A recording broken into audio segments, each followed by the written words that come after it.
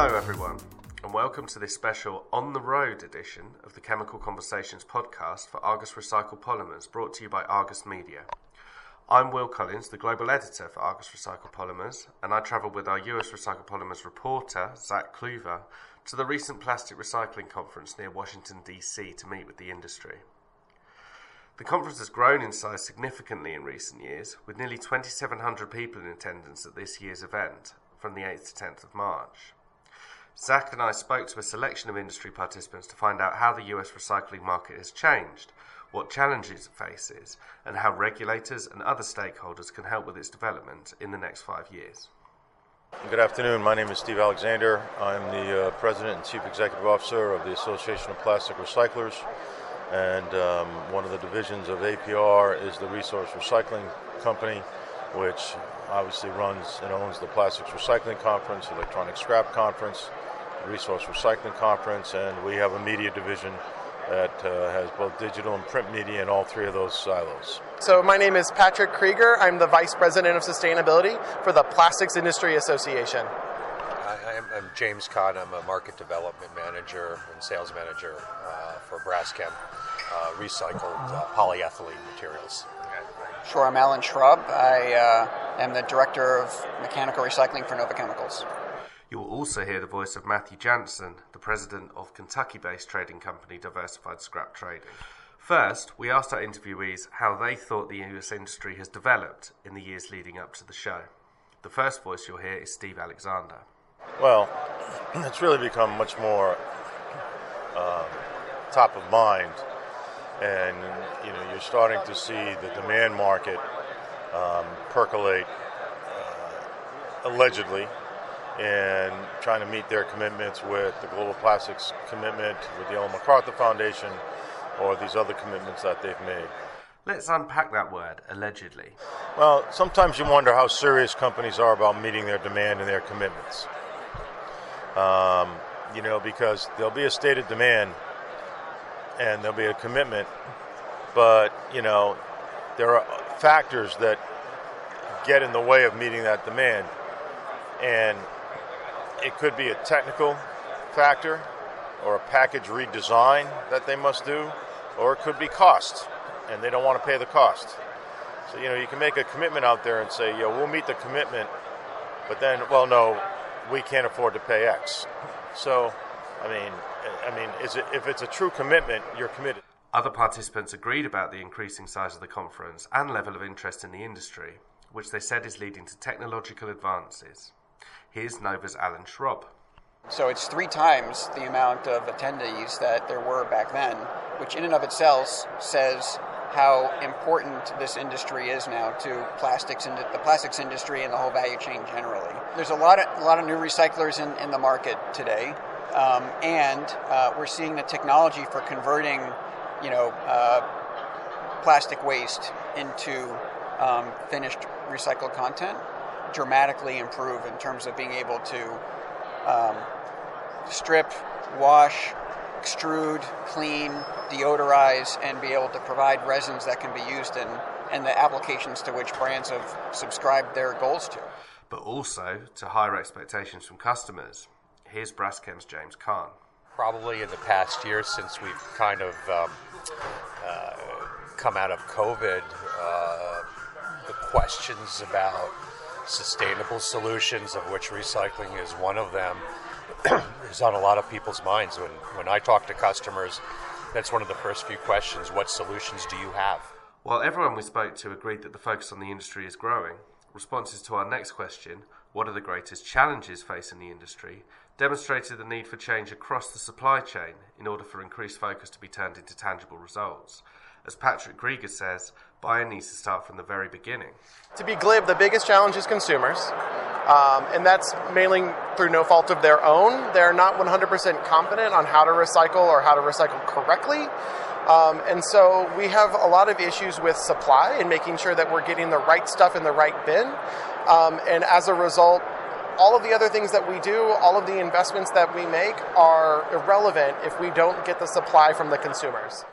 And this stretches right down to a need for industry to become more comfortable with using the recycled plastics in their products. I think the entire value chain needs to get really, really comfortable with imparting these materials into their finished applications. They're not like virgin polyethylene. They're a slightly different color. They have slightly different properties, yet they still can perform the way a package is intended to perform. The European recycling market was frequently cited at the conference as a point of comparison, although not universally seen as an example to follow. Europe has made considerably more steps towards legislation for the recycling industry, including extended producer responsibility, or EPR schemes, in which firms placing single-use plastics onto the market are obliged to pay into a fund to support the clean-up of the waste, and even stretch into mandatory recycled content requirements for certain products. Steve Alexander gave a matter-of-fact answer to the question of how regulators can do more to support the US recycling market. We need more stick versus carrot. We need more regulatory guidelines to say you've got to use a certain amount of recycled content, and you've got to make your package recyclable at a certain level, or you can't say it's recyclable. Those sorts of things. We've tried to do it the other way, and look at where we are. We're not successful. If we continue to try and do the same thing and expect a different result, there's a definition somewhere, dictionary about that. So, I think we've tried the voluntary approach. I think people are trying to just drive the market, and sometimes to drive the market, you need to mandate the market. EPR schemes are under implementation in a minority of US states, but Alexander feels that the devil will be in the detail before they can be declared a success for the recycling industry. The one caution I have is everybody's putting their everything in the basket of the EPR legislation. It sounds great, but even though a couple have been passed, now they're in the regulatory and implementation stage, they haven't really been implemented yet. They're not executing. So we have to see, is that actually going to be the driver to get us more material in the market, clean up the stream, make people commit and continue to push their commitments and adhere to them. Diversified Scrap Trading's Matthew Jansen was even more forthright, calling for requirements on the plastic industry to use recycled content in order for the recycling industry to break clear of a cycle in which potential customers switch back to buying virgin plastics when prices are low and recycle itself for less of a cost saving. A lot of people are talking about supply and about quality, but I think for a truly sustainable industry is that we must have the demand that is guaranteed. I think that we have to understand that if you're going to go out and collect materials and clean them, process them, clean them, put them in a form that the end user wants, you have to know you're always going to be able to sell it, and you're going to be able to sell it for a price that allows you to get a fair return on your investment. I think that's a big problem right now, is that we are a slave to the virgin market. So as virgin dives, post-consumer dives, and not only dives, then the demand goes away. But if you're out there buying post-industrial material or even post-consumer material and making flake or regrind or pellets to sell in the open market, it's a very tough deal because you don't have a guarantee that you're going to have a home for it. So it's very hard to invest in better technologies for collection when you don't know if you're going to be able to sell it or how much you're going to be able to sell it for. Meanwhile, others, whilst not opposed to regulation, called for an industry-led approach, starting with Patrick Krieger. I think minimum recycled contents are an incredibly effective way for us to create market pull to really support recycled content. I think that you can't set those in such a blanket way that every single type of product has a certain limit of a certain minimum recycled content in it. I think that it's unrealistic from a market perspective. I also think that it's practically and technically challenging. We need to really be thoughtful about setting those targets in a very realistic way. So standardization is really important. I think that it is always an industry that decides how to handle standards, right? So when we talk about industry consensus standards, that's really important. Policymakers have a really important role in that. They have to lend credibility to these things, and they have to elevate and empower those. But those things must originate with the industry itself. I imagine that someone who makes plastics day in and day out knows a lot more about it than someone who works in Washington. What I am hopeful for is industry defines what is the right thing to do so that government doesn't have to get involved. So whether that's through EPR type schemes where the industry defines how it works and we implement it, that I think will be, in past experience would tell you that when industry implements positive change, it's more apt to be successful than otherwise. To a man, however, participants called for consistency across borders to make regulations easier for consumers to understand and to standardise the inflow of material to the industry. The industry is really set up to fail by government in that they confuse what you can put in the bin. They confuse what you can be called recyclable. And they expect the system to work, and then they blame the system for not working. As I said this morning, there are 5 things that are necessary for something to be able to be recycled. Industry can control 4 of those 5. We can design the product, we know how we can sort it, we know how to process it, and we know there's a demand market for it. What we don't control is the supply and how that material gets to the recycler or the MRF. And so what you need to understand is that, when you have 9,000 recycling programs and they're all different, well, that undermines you from the get-go. And so we need to have more standardization and more consistency in what collection programs take. And consistency to make it easier for market participants to comply and to know that they're following a joined-up approach that will lead to tangible benefits for the industry. I think the industry and government needs to sort out what they want to do with regards to whether it's extended producer responsibility or how we handle legislation that right now is so fragmented because every state is considering their own.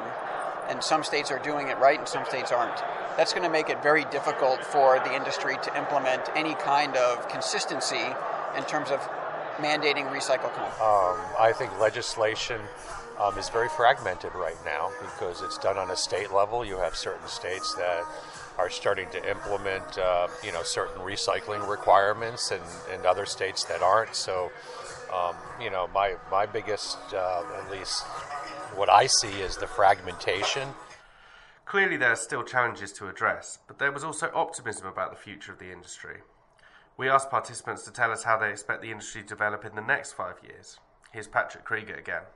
I do think that we will see policy out there that makes sense and that is effective. And as a result, I'm really optimistic about higher recycling rates for specific types of plastics. And more than that, I really hope that in 5 years, consumers trust that when they put something in the recycling bin, that it will be recycled at the end of the day. And James Kahn? I think you're going to see significant growth because I think the consumer wants that. But I also think because of all the resources that are being put into this portion of the market. So yeah, I expect in 5 years we're going to look back and say, yeah, these were the early years. And Alan Schrob. My expectation is, even if you just look around what's happening here, that we will have more recycled content available for use in the right applications in 5 years than we absolutely do today. And I think we'll be making a meaningful impact in the commitments that brands have made. Billions of pounds, I think, of recycled polyethylene will be on the market that can be used in those applications. But progress should not be taken for granted, and hard work is required, as highlighted by Matthew Jansen, followed by Steve Alexander. So what I like to do is look back 5 years and see kind of where we are now compared to where we were then. We haven't done much. So I hate to say it like that. I do think that we're going to have to see a little bit of regulation. And I do think that people that use post-consumer resin should be incentivized to use that, whether it's something to do with carbon footprint, tax breaks, whatever. But I do think there needs to be a financial incentive for companies to go out and take the chance to use some of that resin that they normally wouldn't use.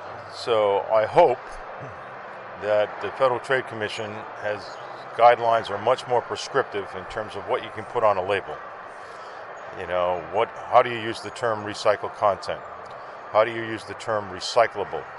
I hope those will be much better defined. And if those are better defined and the PROs get up and running, we'll be talking about recycling rates not at 28 to 30%. We'll be talking about recycling rates of 55 to 60% for PET and high density, and possibly, in the 35 to 40% range for polypropylene. And given that economic success story, then there'll be enough monetization of the system, so then we can begin to create a separate system to collect and process film and flexible material. Argus Media launched price assessments for recycled HDPE and PP for the US market on the 3rd of March. Our price series cover bales and regranulates across the higher end of the market, feeding into consumer packaging, and the lower end of the market where buyers traditionally use recyclers to save money. We asked participants at the show about the importance of data, commercial and otherwise, for the development of the industry. When you talk about reliable data, it's data both technical, performance data, commercial data. It's like, the better data you have, the better you will make your decisions. Our organization is very data-driven. The more we can get trusted data that everybody can rely on, then I think we'll have a better approach to being able to incorporate these materials, because it will be transparent, it'll be consistent, and it's easier to work with customers and for customers to work with suppliers in that kind of environment. Data is everything. And we need, for an industry of this type, we have such poor data. We're just getting to know now where, say, the population centers are that have and don't have recycling programs, what type of program they have, what do they collect. It's still the Wild West in many instances, and we need a much more data-centric system in order to help us make strategic decisions. The challenges inherent to growing the US recycling industry will not be solved overnight, and they're no means unique to the US, with other regions wrestling similar issues. You can track developments in the market within the Argus Recycled Polymers report, which includes our new US recycler prices, together with prices from other regions and news, analysis and market commentaries. Please head to argusmedia.com if you'd like to find out more about the report or our wider chemicals coverage, and don't hesitate to contact me at will.collins@argusmedia.com if you have any questions. Thanks very much for listening.